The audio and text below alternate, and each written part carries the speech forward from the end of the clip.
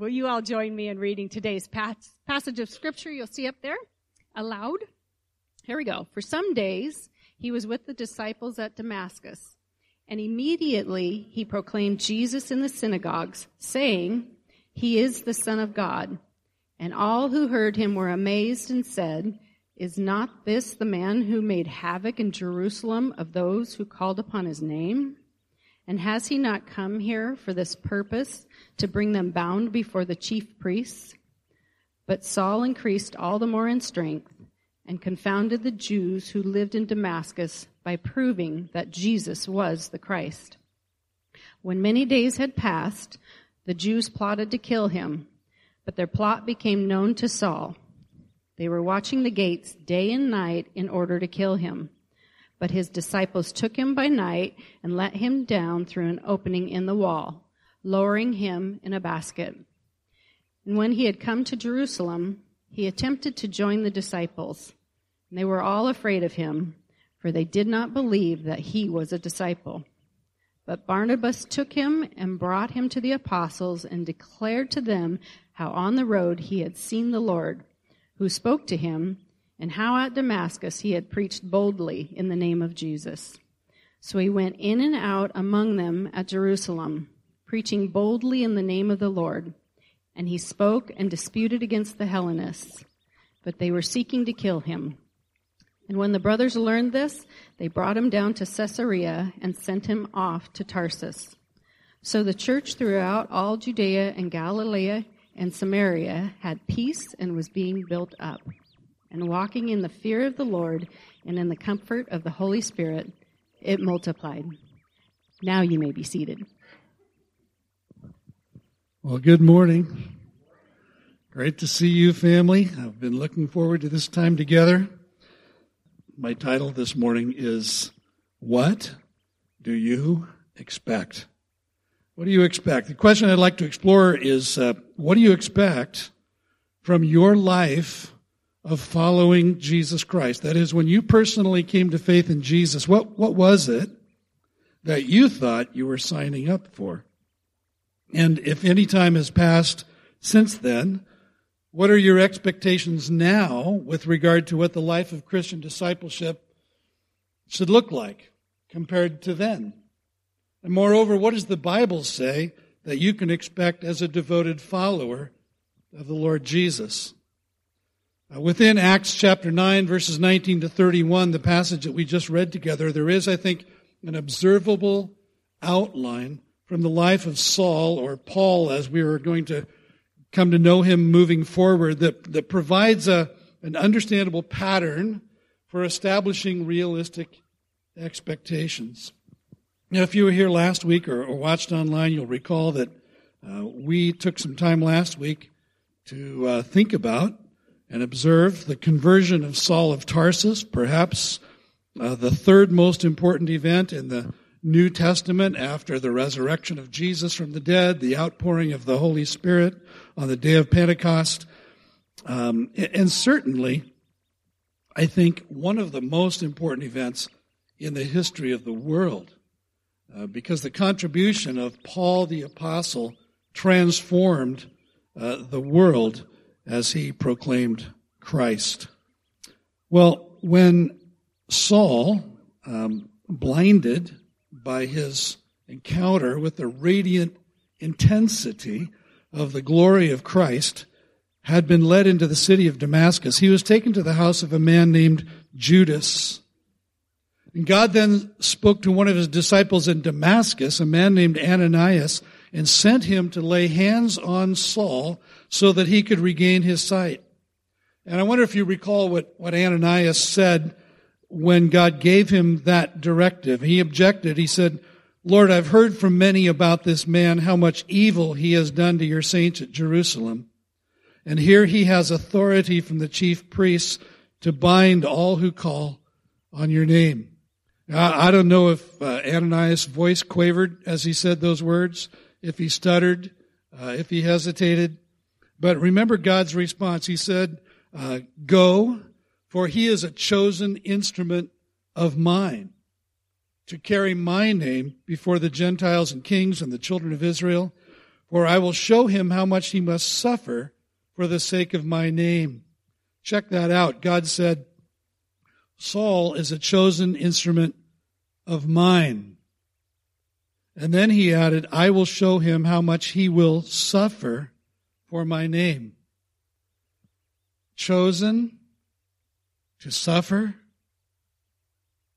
Chosen to suffer. So 3 things here. First of all, he's mine. I have chosen him. I will show him how much he must suffer for the sake of my name. Chosen to suffer for the name of Christ.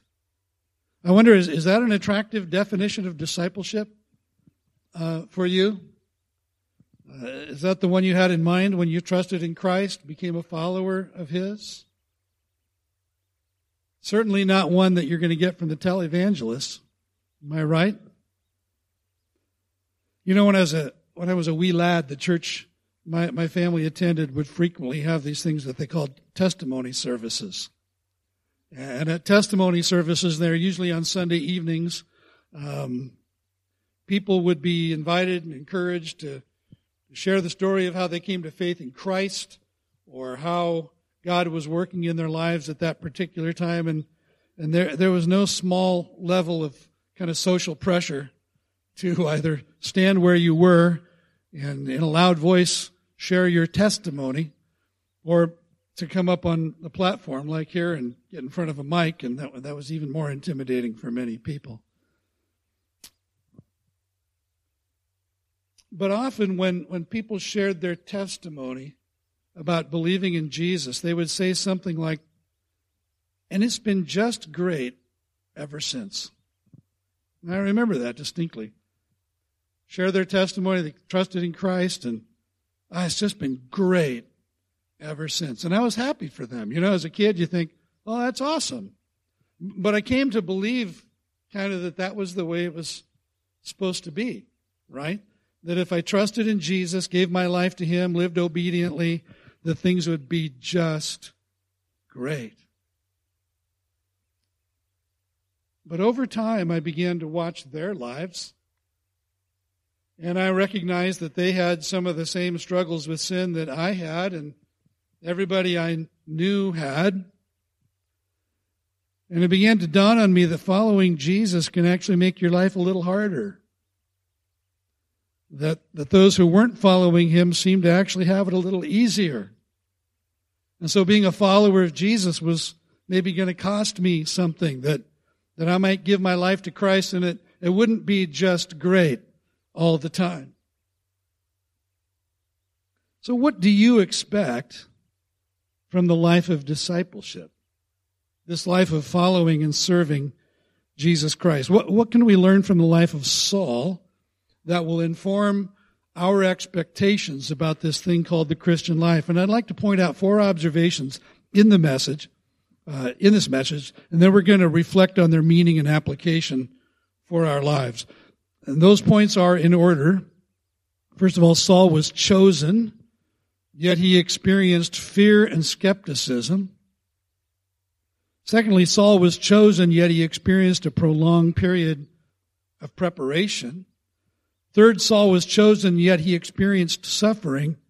And fourth, Saul was chosen, yet he still needed a real friend. We're going to come back to those in order. So let's begin with that first one, that Saul was chosen by God, and yet he experienced fear and skepticism from other believers. For some days he was with the disciples at Damascus, and immediately he proclaimed Jesus in the synagogues, saying, "He is the Son of God." And all who heard him were amazed and said, "Is not this the man who made havoc in Jerusalem of those who called upon this name? And has he not come here for this purpose, to bring them bound before the chief priests?" But Saul increased all the more in strength and confounded the Jews who lived in Damascus by proving that Jesus was the Christ. So notice, first of all, that when Christ kind of crashed Saul's career and began a process of total transformation in his life, that he was met with fear, with skepticism, with resistance, even opposition from, of all people, other believers. other believers in Jesus. Is not this the man who made havoc in Jerusalem of those who called upon his name? Has he not come here to do the same to us? Is this kind of a Trojan horse kind of deal? We know that story. And to a degree, it's understandable, right? I mean, imagine someone like Osama bin Laden. He can't visit personally, but somebody like him, imagine him having converted to Christianity, believed in Jesus, and asked to join our church. Would we invite him to meet the pastor? You know, I might wear a bulletproof vest, Kevlar helmet, pretty sure. Would we invite him to the Next Steps class and help him find a place of ministry? Would we invite him to our life group? Would anyone else then dare show up? I mean, it would have been the same dynamic, right? I mean, Saul had been seeking to arrest and extradite Christ followers one day, and then personally identified as one of them the very next day, as it were. And the church kind of needed a little time to catch up with what the Holy Spirit had going on in Saul's life. A few years go by, and we read this in verse 26, and when he had come to Jerusalem, he attempted to join the disciples, and they were all afraid of him, for they did not believe that he was a disciple. And this is after years having passed. See, here's a reality that every Christ follower needs to understand and take to heart. To be a Christian is to be added to the church.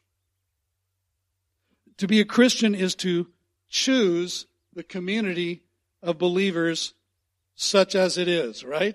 Such as it is. To reject, to neglect, to be casual about a vital, consistent participation in the life of a local church is to cast doubt on the sincerity and authenticity of your claim to follow Jesus. And that's not me saying that. This is what the witness of the New Testament is. So Saul's doing the right thing here, isn't he? He's trying to join the church. And yet, he's again met with fear and with skepticism. If you're a new believer or you're thinking about becoming a believer, sometimes this will be your biggest surprise. It's too often the case that people you most expect to understand you, to cheer what God is doing in your life, simply will not. And it might be your spouse or your children or your parents. Christian friends may doubt you and refuse to take your newfound faith in Jesus seriously. And tragically, when many new believers in Jesus come to the church, they're doubted even by the church, even by pastors and other leaders. So don't miss this. Even the church, when Saul believed in Jesus and had begun teaching and proving in the synagogue, actively ministering, proving that Jesus is the promised Messiah, they didn't have Saul's back. They hadn't embraced him. And this is the church, remember, that it had experienced Pentecost. They had been baptized with the Holy Spirit. They had devoted themselves to fellowship. And yet instead of extending the right hand of fellowship to Saul, they gave him the left foot. And I can say with all candor this morning that the deepest hurts I have sustained in my life have come at the hands of fellow Christians. And maybe you could say the same. I would add in my case that because of what I do, most of those who have deeply wounded me and hurt my family are people who called me pastor. And I'm not trying to overstate this. I'm not saying poor me. I'm just observing a fact. The church can be a hurtful place. Why? Because it's full of real people, recovering sinners, who, whether intentionally or inadvertently, they can't help themselves, say or do things that are not always motivated by either faith or love or sensitivity. And I've been one of them.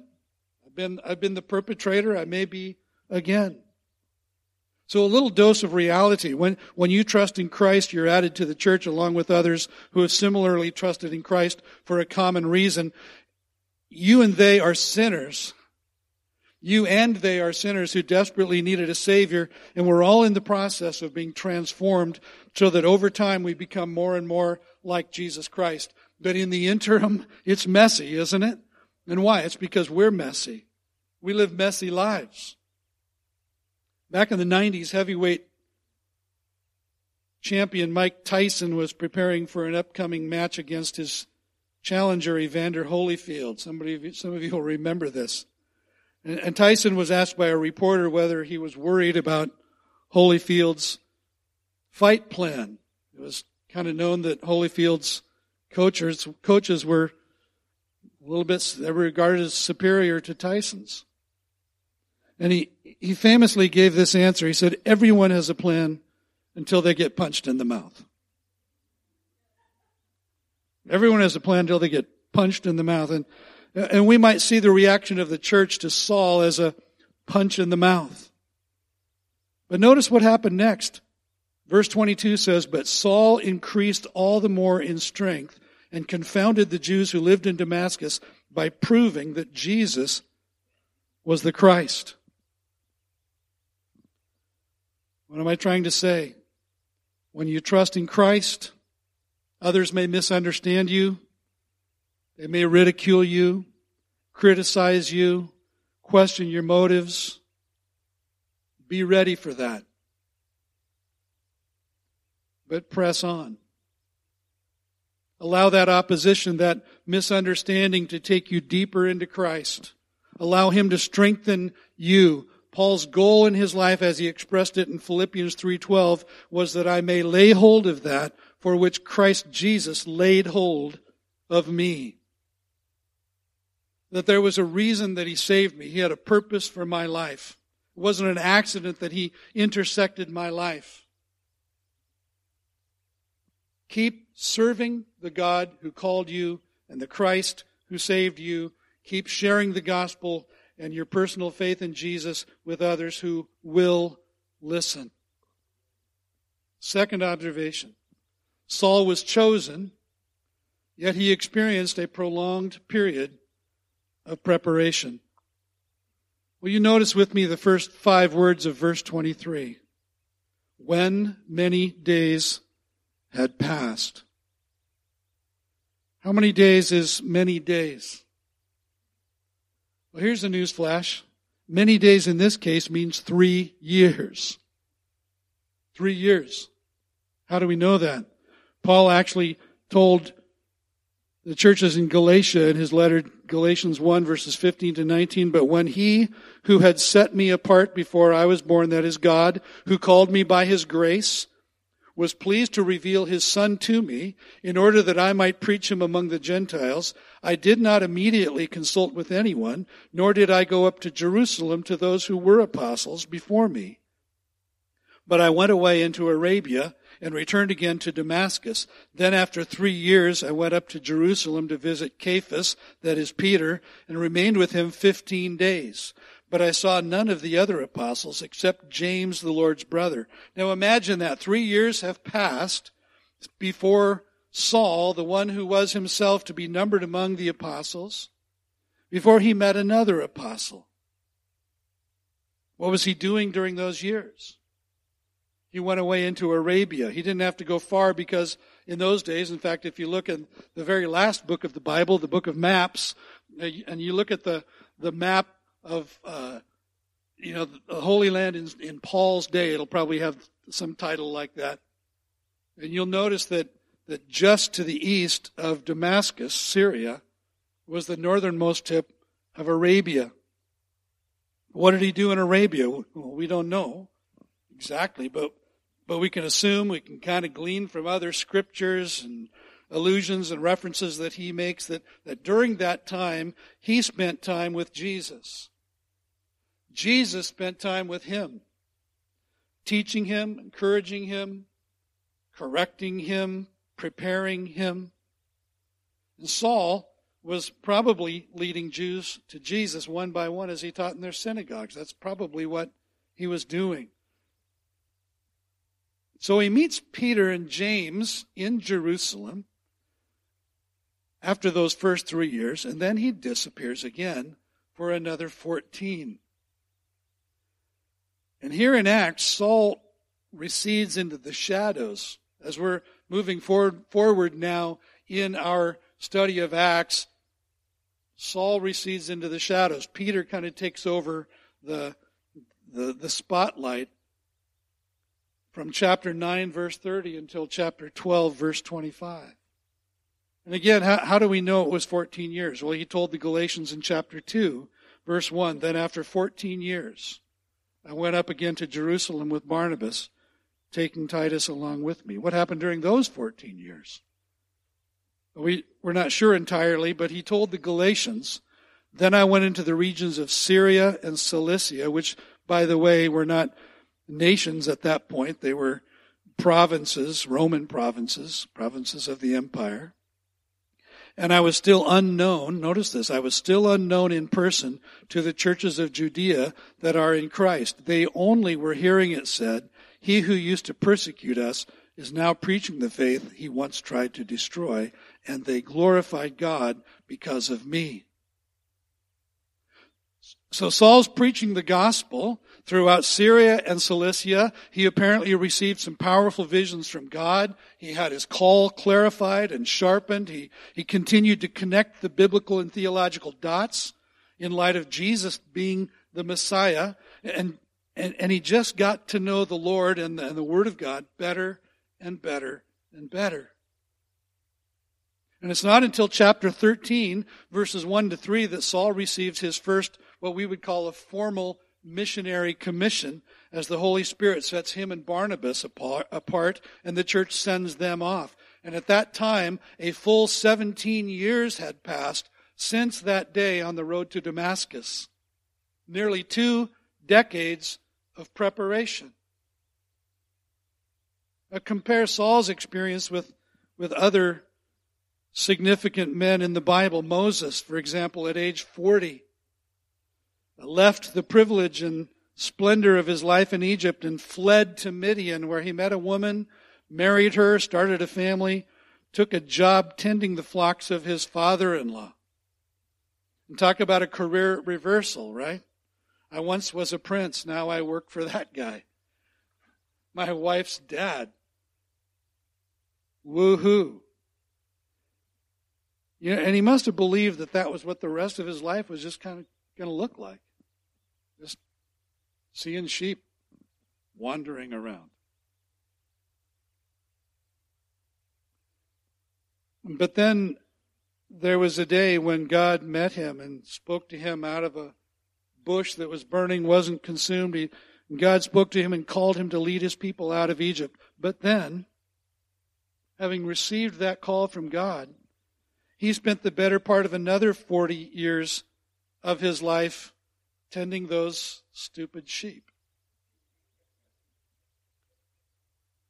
David was surprised to have been anointed by Samuel to succeed King Saul as the ruler of Israel.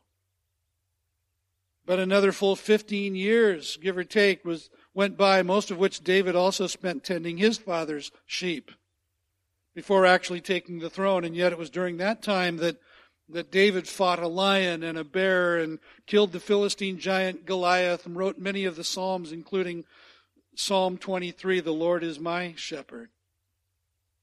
God told Joseph early in his life that he would be used to save his people Israel, and then he was sold into slavery in Egypt, was falsely accused of attempted rape, and spent a few lonely years in prison. It's estimated that Joseph experienced at least 15 years of God's preparation in Egypt before being elevated to the right hand of the king of Egypt, the Pharaoh himself. The prophet Elijah, called to be a mighty prophet, before he went to the summit of Mount Carmel where all the drama happened. Remember that? And he confronted the prophets of Baal, called down fire from heaven. Pretty cool moment in his life. Before all of that took place, God sent him to a brook called Kerith. You know what the word Kerith means in Hebrew? It means cut down. So God had some cutting down to do in the life of Elijah, and a period of preparation before he could use him powerfully. Another season of waiting on God's purpose, another season of waiting on God's timing. So come back with me, if you will, and if you've got a Bible, a print Bible, you're not going to be able to see this from where you are, but look at your Bible. Between verses 22 and 23, you see the white space there? Between verses 22 and 23. Acts chapter 9, verses, Casey, Acts chapter 9 is where we're at this morning. Between verses 22 and 23, see the white space there? 3 years. 3 years. Will you let that space, that white space, serve as a symbol to you this morning? Don't waste your white space, whatever it may be for you. And your white space may be singleness when you'd prefer to be married. It may be joblessness, or the fact that you feel stuck in a job that does not, cannot, will not ever fulfill you. It might be pain, disappointment, obscurity. Don't waste your white space. Is God at work in your white space? Of course He is. Paul wrote to the believers in Rome saying, we know that God causes all things to work together for good to those who love God. And a lot of people stop their quotation of the verse there. And they think they know that what their good is. But they leave out the next phrase, to those who are called according to His purpose. His purpose. This week I was reminded of a line in an old song that said, so when you don't understand, when you don't see His plan, when you can't trace His hand, trust His heart. God is always at work in you and for you. What are you doing with your white space? Things may not be moving along as quickly as you think they should. You may have a call from God that no one else knows about. Or if they do, they may not understand it. They may not even affirm it or approve of it. And I want to encourage you, don't waste your white space. Hold on to that vision, that calling from God. And don't you dare opt out of God's curriculum for your preparation. See, God may or may not give you explanation, but His timing is always perfect, all the time. And know this, that what God is doing in you through this time is just as significant, perhaps more significant, than what He intends to do through you later. We are God's masterpiece, Paul said. He created us new in Christ Jesus so we can do the good things that long ago He planned for us to do, that long ago He planned for us to do. Next, Saul was chosen, yet he experienced suffering. Saul was chosen, yet he experienced suffering. You know, I've often wondered what went on in the mind of Ananias when God countered his hesitations regarding Saul by saying, and I repeat, go, for he is a chosen instrument of mine to carry my name before the Gentiles and kings and the children of Israel, for I will show him how much he must suffer for the sake of my name. And in my twisted little mind, I can hear Ananias breathe a sigh of relief and say, okay, cool, if he's going to suffer, I'm good with that.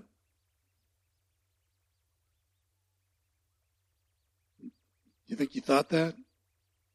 Or said that? Yeah, I'm not sure either. Maybe. Probably not. You know, the word instrument in verse 15 also means vessel.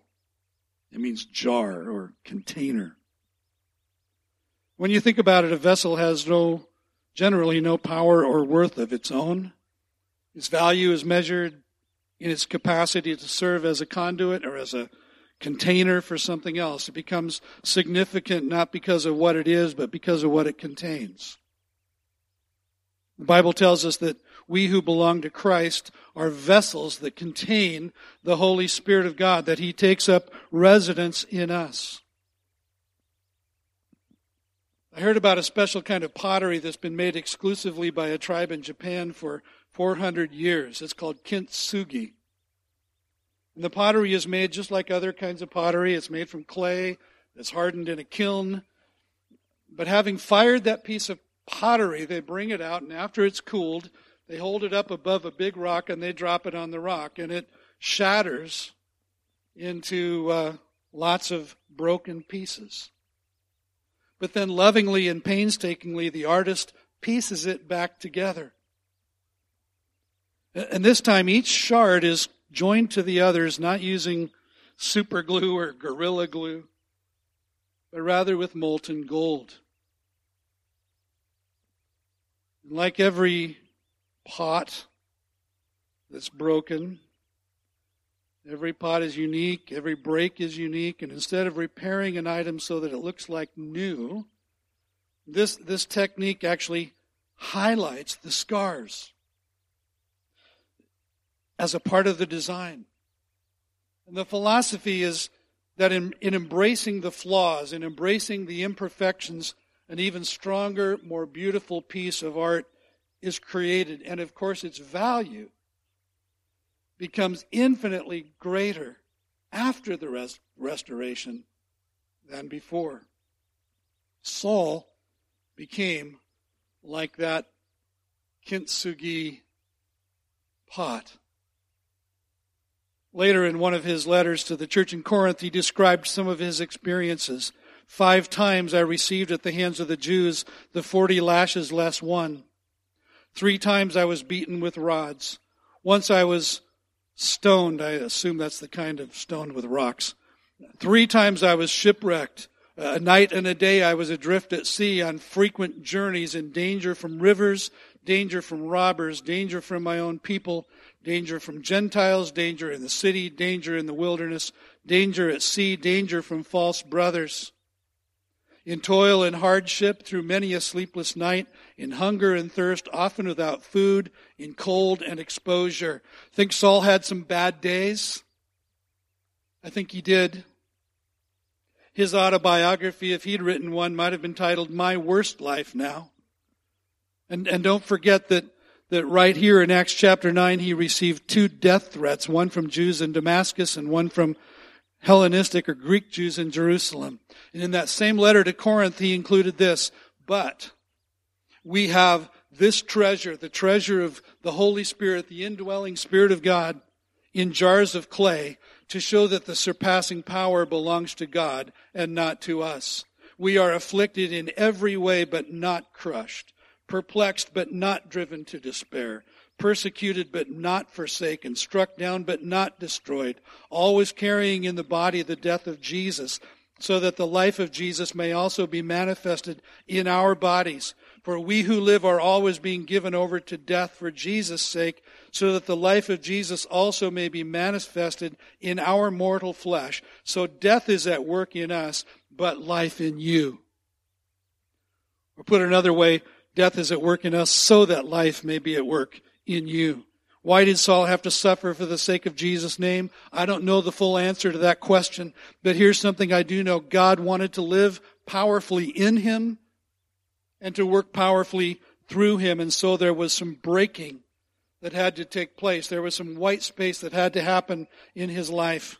The late A.W. Tozer is famous for this quote, "It's doubtful whether God can ever bless a man greatly until he has hurt him deeply." Saul the mighty had to become Paul the small. That's the actual meaning of the name Paul. Saul the big deal became Paul the small. Suffering brought that about.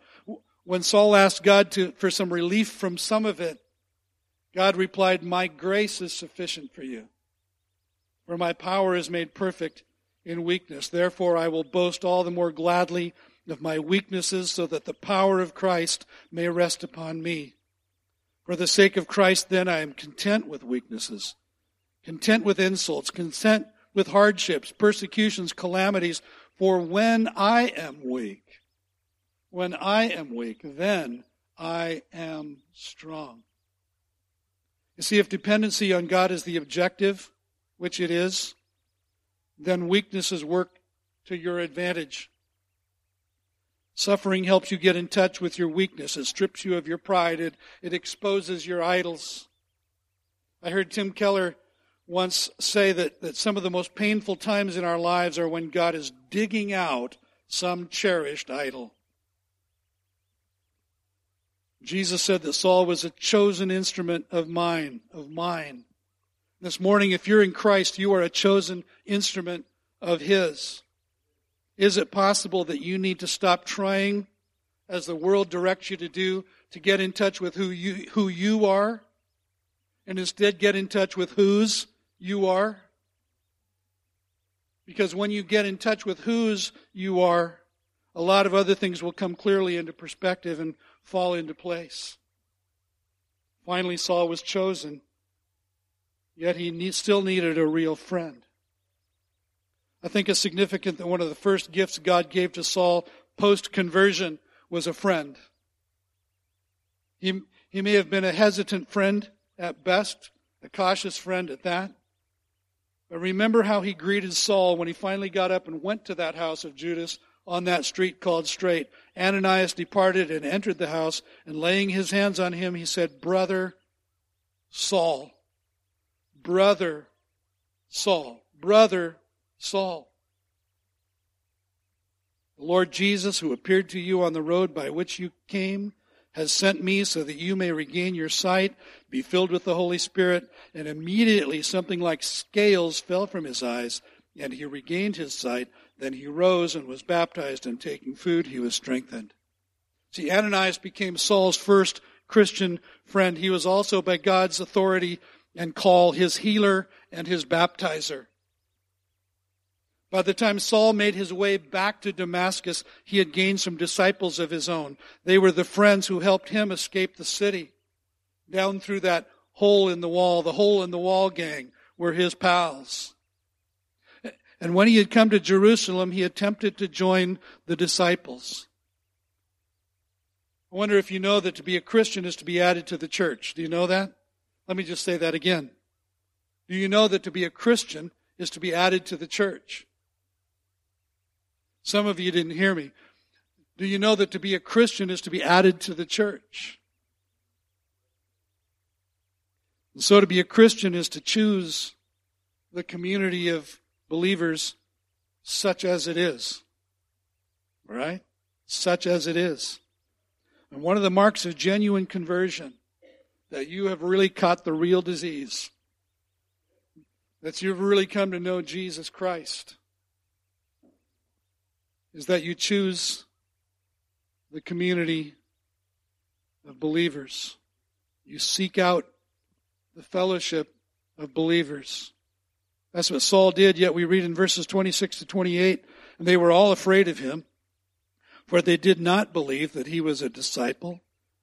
But Barnabas took him and brought him to the apostles and declared to them how on the road he had seen the Lord, who spoke to him, and how at Damascus he had preached boldly in the name of Jesus. And so he went in and out among them at Jerusalem, preaching boldly in the name of the Lord. To be a Christian is to be added to the church. But it's equally true that to be a Christian is to have the church added to you. And that's what God did when he gave Barnabas to Saul as his friend. Barnabas became the vehicle by which the church added themselves to Saul, so that they accepted him, they affirmed him, they welcomed him into the ongoing life of the community of believers at Jerusalem. And that is our calling, church.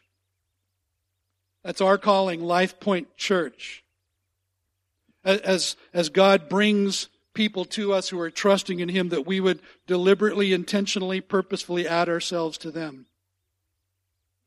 That we would deliberately, intentionally, purposefully connect relationally with them, that we would embrace them, that we would include them not only in our church but in our personal lives. It's our amazing opportunity to present ourselves as a new community of friends, a new community of encouragers to those God is adding to us. See, I wonder if you've ever considered that without Barnabas, that there may never have been a Paul. Ever think about that? Without Ananias, there may never have been a Paul either. Some of you know that Barnabas' real name was Joseph. We find that out in Acts chapter 4. But the name Barnabas became a kind of nickname because it so characterized who he was and what his life was all about. It means son of encouragement, Barnabas, son of encouragement. He advocated for Saul, and became a great encourager and a genuine friend to him and a partner in ministry as well as to many others. Saul got by with a little help from his friends.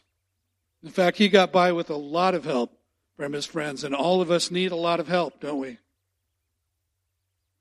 God gave him genuine friends, especially in those two men, Ananias and Barnabas. In 1 Timothy 1:16, we learn that Paul offered his life story as a pattern for all of us.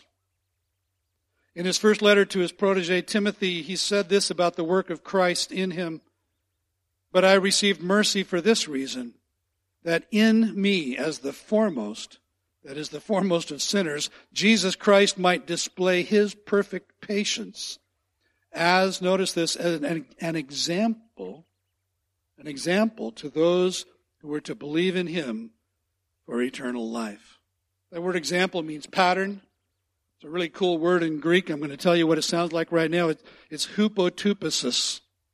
You just want to say that with me because it's kind of fun to say. Hupotupesis. One more time. Hupotupesis. So you learned something this morning.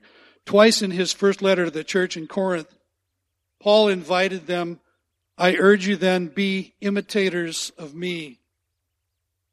Be imitators of me. 1 Corinthians 11:1, "Be imitators of me as I am of Christ." Paul offered his life as a pattern, a hupotupesis of what it means to be a disciple.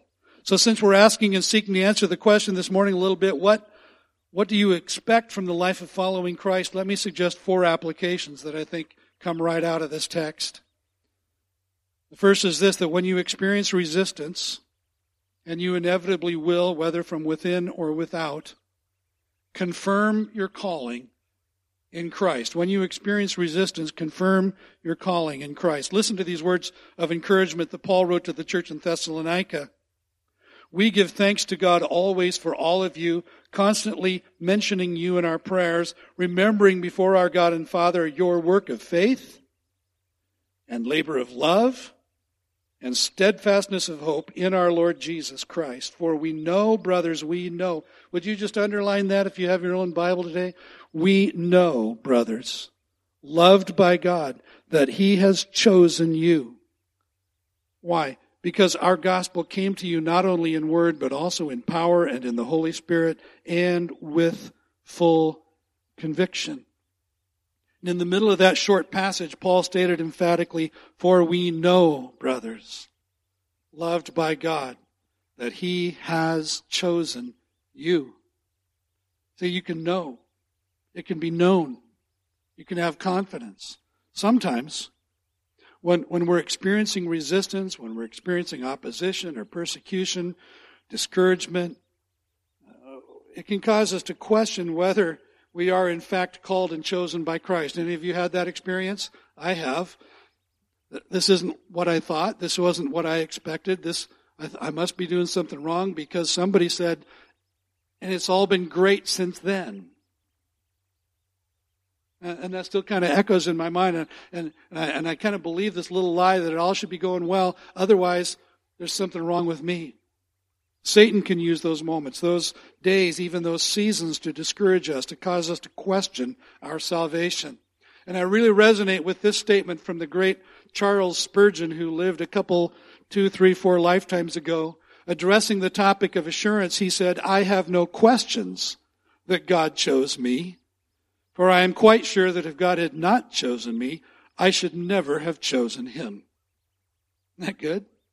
And I'm sure he who chose me, and I'm sure he chose me before I was born, or else he never would have chosen me afterwards. He must have elected me for reasons unknown to me, for I never could find any reason in myself why he should have looked upon me with special love. So I feel that I'm forced to accept that doctrine, and the doctrine is that doctrine of God's choosing, that doctrine of God's election, that God chooses us before we ever even consider choosing him. Contemporary leader J.D. Greer put it this way: how do I know? How do I know that God chose me? I believe in and love Jesus. There's no way you can do that apart from the Holy Spirit. No one says Jesus is Lord except by the Spirit. John Newton, the slave trader who came to believe Jesus as his forgiver and leader, once said this, that two things I remember, that I am a great sinner and Christ is a great Savior. And when he penned those immortal words, amazing grace, how sweet the sound that saved a wretch like me. I once was lost, but now I'm found, was blind, but now I see. He was acknowledging that he hadn't gone out and found himself, but rather that it was Christ who had found him, who had saved him from the wretchedness, from the lostness, from the blindness of his soul. Paul was able to say regarding his own confidence in Christ, I know whom I have believed, and I am convinced that he is able to guard until that day what has been entrusted to me. Similarly, Paul wrote to the church in Rome, for I am sure that neither death nor life, nor angels nor rulers, nor things present, nor things to come, nor powers, nor height, nor depth, nor anything else in all creation will be able to separate us from the love of God in Christ Jesus our Lord. My friends, if God chose you, then you too are his chosen instrument. And he will not fail to accomplish his purposes in you and through you, because his purposes for you are unstoppable. When you experience delays, or what seem like delays, trust his timing. Submit to his process. Make the most of your white space. See, it's important time for God to be preparing you for what lies ahead. You may feel like, well, I was pretty active in ministry, but feels like I've been put on the back burner. And somebody turned off the heat on the back burner. And know that God is using even those times to prepare you. David wrote in Psalm 27, wait for the Lord. What occurs to me right now as I'm saying this, he doesn't say wait for changed circumstances. He says wait for the Lord. Wait for the Lord. Be strong. Let your heart take courage. Wait for the Lord. See, God's timing is always perfect. Sometimes it doesn't seem that way. Something I've learned is that he is never late. Although it feels that way at times, he is always, always, always right on time. Paul wrote to the church at Philippi, it is God who is at work in you, first to give you the desire to do what he wants, and then to give you the power to do it. And I love that because I don't always have the desire, and I know I don't have the power. It all comes from him. Third, when you suffer, give thanks. When you suffer, give thanks. Say, really? Jesus said, blessed are you when others revile you, persecute you, and utter all kinds of evil against you falsely on my account. Rejoice and be glad, for your reward is great in heaven. For so they persecuted the prophets who were before you. And it's because Jesus spoke those words that Peter was able to echo later, beloved, do not be surprised, do not be startled, do not be shocked, do not be bewildered, don't be thrown off your game at the fiery trial when it comes upon you to test you as though something strange were happening to you, as if it's something other than God's curriculum. But rejoice insofar as you share Christ's sufferings, that you also may rejoice and be glad when his glory is revealed. If you are insulted for the name of Christ, you are blessed because the Spirit of glory and of God rests upon you. And having given thanks, then push into God's purposes for you. Again, Acts 9:22, but Saul increased all the more in strength and confounded the Jews who lived in Damascus by proving that Jesus was the Christ. Saul pressed in to his calling, to his commissioning, to his giftedness. And he didn't let the fear, the skepticism, the opposition, the resistance of of other Christians holding him back from what he knew God had called him to be and to do. And neither should you. Finally, when you're misunderstood, reach out for a friend. When you're misunderstood, reach out for a friend. Let us consider, writer of the Hebrews wrote, how to stir up one another to love and good works, not neglecting to meet together as is the habit of some, but encouraging one another, and all the more as you see the day drawing near. And what the writer of Hebrews is pointing to here, I think, is the essence of Christian community, because to be a Christ follower is to live for him in a world that is increasingly turning against Jesus Christ, against his kingdom. And here's one of the greatest reasons that you and I should choose Christian community, choose the church and not neglect it. If you don't want to really live for Christ, then you don't need the church. You don't need the church. In fact, if you don't want to live for Christ, the church will seem irrelevant to you. It's not that it is, it's just that it seems irrelevant to you. It's a function of where you are, who you are, what you're all about. And I'm not talking primarily about church services, but that's kind of a part of the whole picture. I'm talking about the church as a community. If you don't want to live for Christ and Christian community seems irrelevant, then you're probably not a Christian in the first place. I often wonder when I hear people that I think are Christians say, well, the church is kind of not that important. Really? Jesus would have a different perspective because he died for the church. See, we're to consider how to keep on stirring each other up to a life of love and service. And that stirring up actually means to kind of poke and prod each other. Kind of stick it to each other. Actually, the actual translation, consider how to stick it to one another. To stimulate a life of love and service. Amen. See, and that life of love and service requires courage, doesn't it? To encourage doesn't point to the church as merely a kind of a feel-good, rub your back, anything goes kind of community. We're just encouraging each other. No, to encourage means to instill courage, and the only reason you do that is you desperately need it.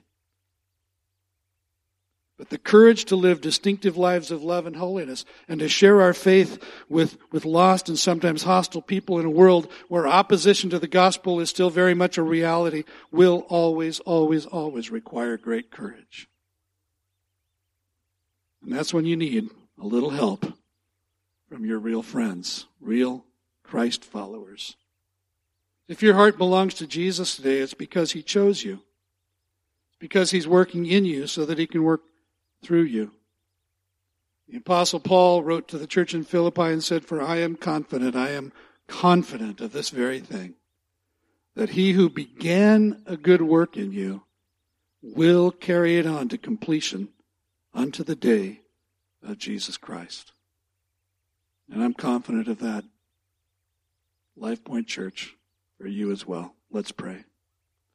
Lord, would you take these things that we've thought about this morning, would you apply them to our minds and then to our hearts and then to our lives, that we would live lives of genuine followership, of genuine discipleship of your Son Christ. And we pray it in his name. Amen.